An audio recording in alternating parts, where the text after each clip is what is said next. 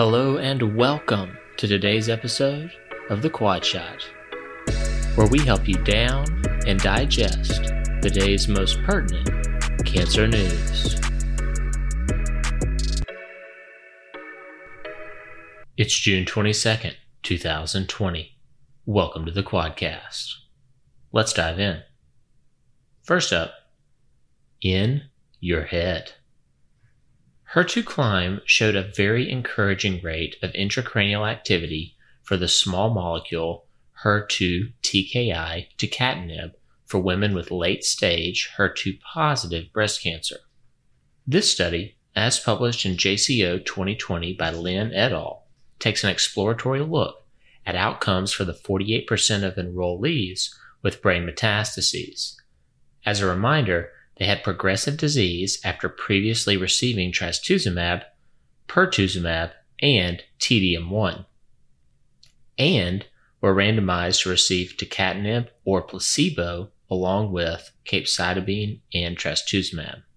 Among these 291 women, 60% had active, meaning new or progressing, brain metastases at the time of enrollment, while the rest had stable, previously treated brain metastases. At 1 year, the rate of CNS progression-free survival was 40% with tucatinib versus 0% without.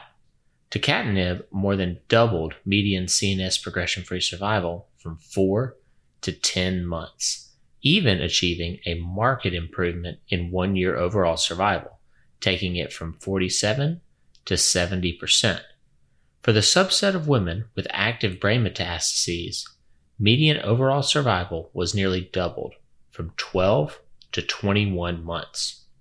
And while it may be tempting to go it alone with tucatinib in the brain, these patients had very frequent brain MRIs.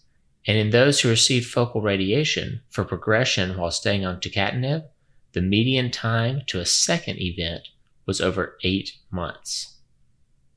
The bottom line is, tucatinib, when combined with trastuzumab and capecitabine, has significant intracranial activity for women with HER2-positive brain metastases after prior HER2-targeted therapy. Up second, fulvestrant. Perioperative triplet chemo regimens, such as FLOT, have demonstrated winning survival times when used for advanced esophagogastric cancers. The problem remains, as with so many cancer therapies, the big room for improvement in morbidity of treatment, with reported rates of associated grade 3 plus toxicities as high as 90%. This single-arm Phase 2 trial, as published in JAMA Oncology 2020 by Park et al., evaluated FOLFIRINOX among 67 patients with inoperable, locally advanced, recurrent, or metastatic esophagogastric adenocarcinoma, with the pre-specified goal of achieving an objective response rate of 60%. Of these, 26 were HER2 positive and received trastuzumab in conjunction with FOLFIRINOX. Only 5 had received prior chemo. In the end, the objective response rate was 61% for HER2 negative and 85% for HER2 positive disease. The bottom line is, FOLFIRINOX with trastuzumab in HER2 positive patients is poised to challenge FLOT in the next iteration of perioperative chemo for esophagogastric cancer and is hopefully better tolerated. Up next, M-spiring. Should you start with a BRAF/MEK-targeted agent or an immune checkpoint inhibitor for advanced BRAF-mutated melanoma?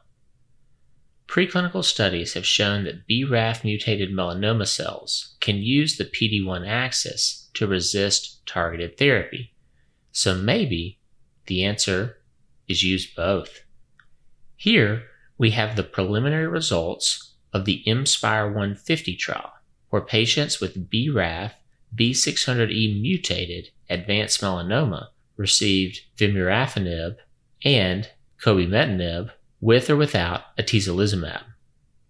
The addition of atezo to targeted therapy significantly improved median progression-free survival from 10 to over 15 months based on investigator assessment. This was slightly less impressive on independent review of progression events, 12 versus 16 months. The improvement in progression-free survival appears to have been driven by more durable response. In other words, overall response rates were similar, but the duration of response was much more prolonged with the addition of atezolizumab. The difference in overall survival is still immature. And finally, the rate of grade 3 plus toxicity was marginally higher with the triplet regimen. The bottom line is, adding atezolizumab to the combination of BRAF and MEK inhibition for BRAF V600 mutated melanoma improves progression-free survival. Thanks to Gutzmer, Lancet, 2020. Up next, trapping ain't easy. Cancer metastasis isn't a one-sided equation. A growing body of research suggests that normal cells at niche sites can promote metastases to those organs. Neutrophil extracellular traps, also known as NETs, are snippets of DNA used by neutrophils as innate immune traps for microorganisms and cancer cells. But maybe trap isn't the right word. In this study, published in Nature 2020 by Yang et al., NETs appear to sweetly attract cancer cells at potential metastatic sites in the liver. Cancer cells expressing CCDC25 were able to bind these NETs and upregulate cell motility, leading to invasion. Furthermore, clinical expression of CCDC25 on breast cancer cells was found to be associated with poor outcomes. The bottom line is, CCDC25 may prove an intriguing therapeutic target for the prevention of the development of metastases. Up next, sick data. While trials on immune checkpoint inhibitors and targeted therapies are coming out left and right, data remains shockingly scarce on one near ubiquitous problem among cancer patients: nausea. This prospective randomized pilot study, published in JAMA Oncology 2020 by Navari et al., evaluated oral olanzapine at 5 milligrams daily versus placebo among 30 patients with advanced cancer to combat a history of quote-unquote chronic, at least 1 week of, nausea not on active treatment. Median baseline nausea scores were a whopping 9 out of 10 in severity. After just 1 day, median nausea score remained 9 in the placebo group, but was only 2 in the olanzapine group. After 7 days, the scores were 9 and 1, respectively. What's more, no adverse event, not even sedation, was reported. The bottom line is, olanzapine is on its way to making it big as a cancer antiemetic. Up next, futile system.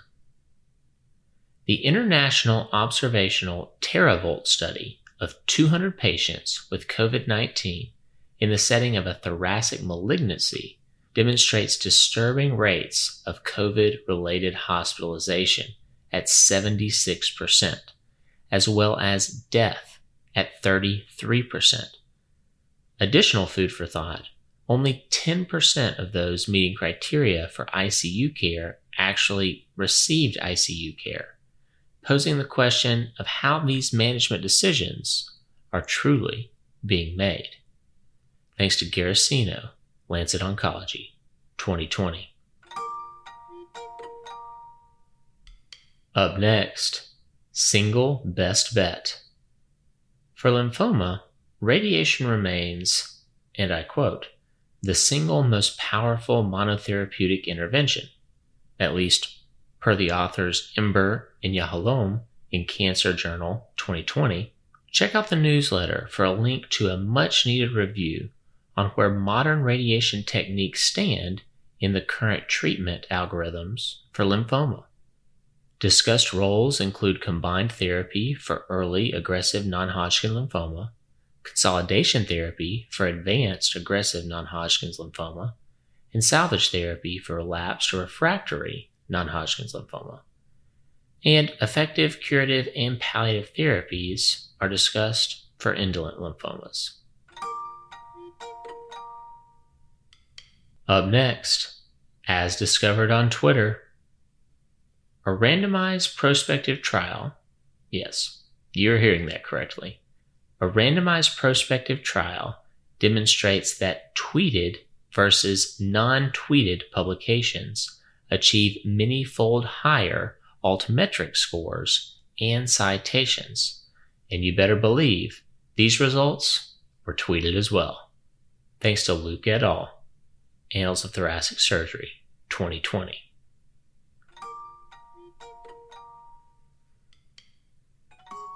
Finally, transplanting hope. A young woman is making headlines after requiring a double lung transplant at Northwestern in Chicago in order to overcome the devastation racked by COVID-19, with an ex vivo photo of her ravaged lungs being the stuff of nightmares. Thanks to Grady, New York Times, 2020.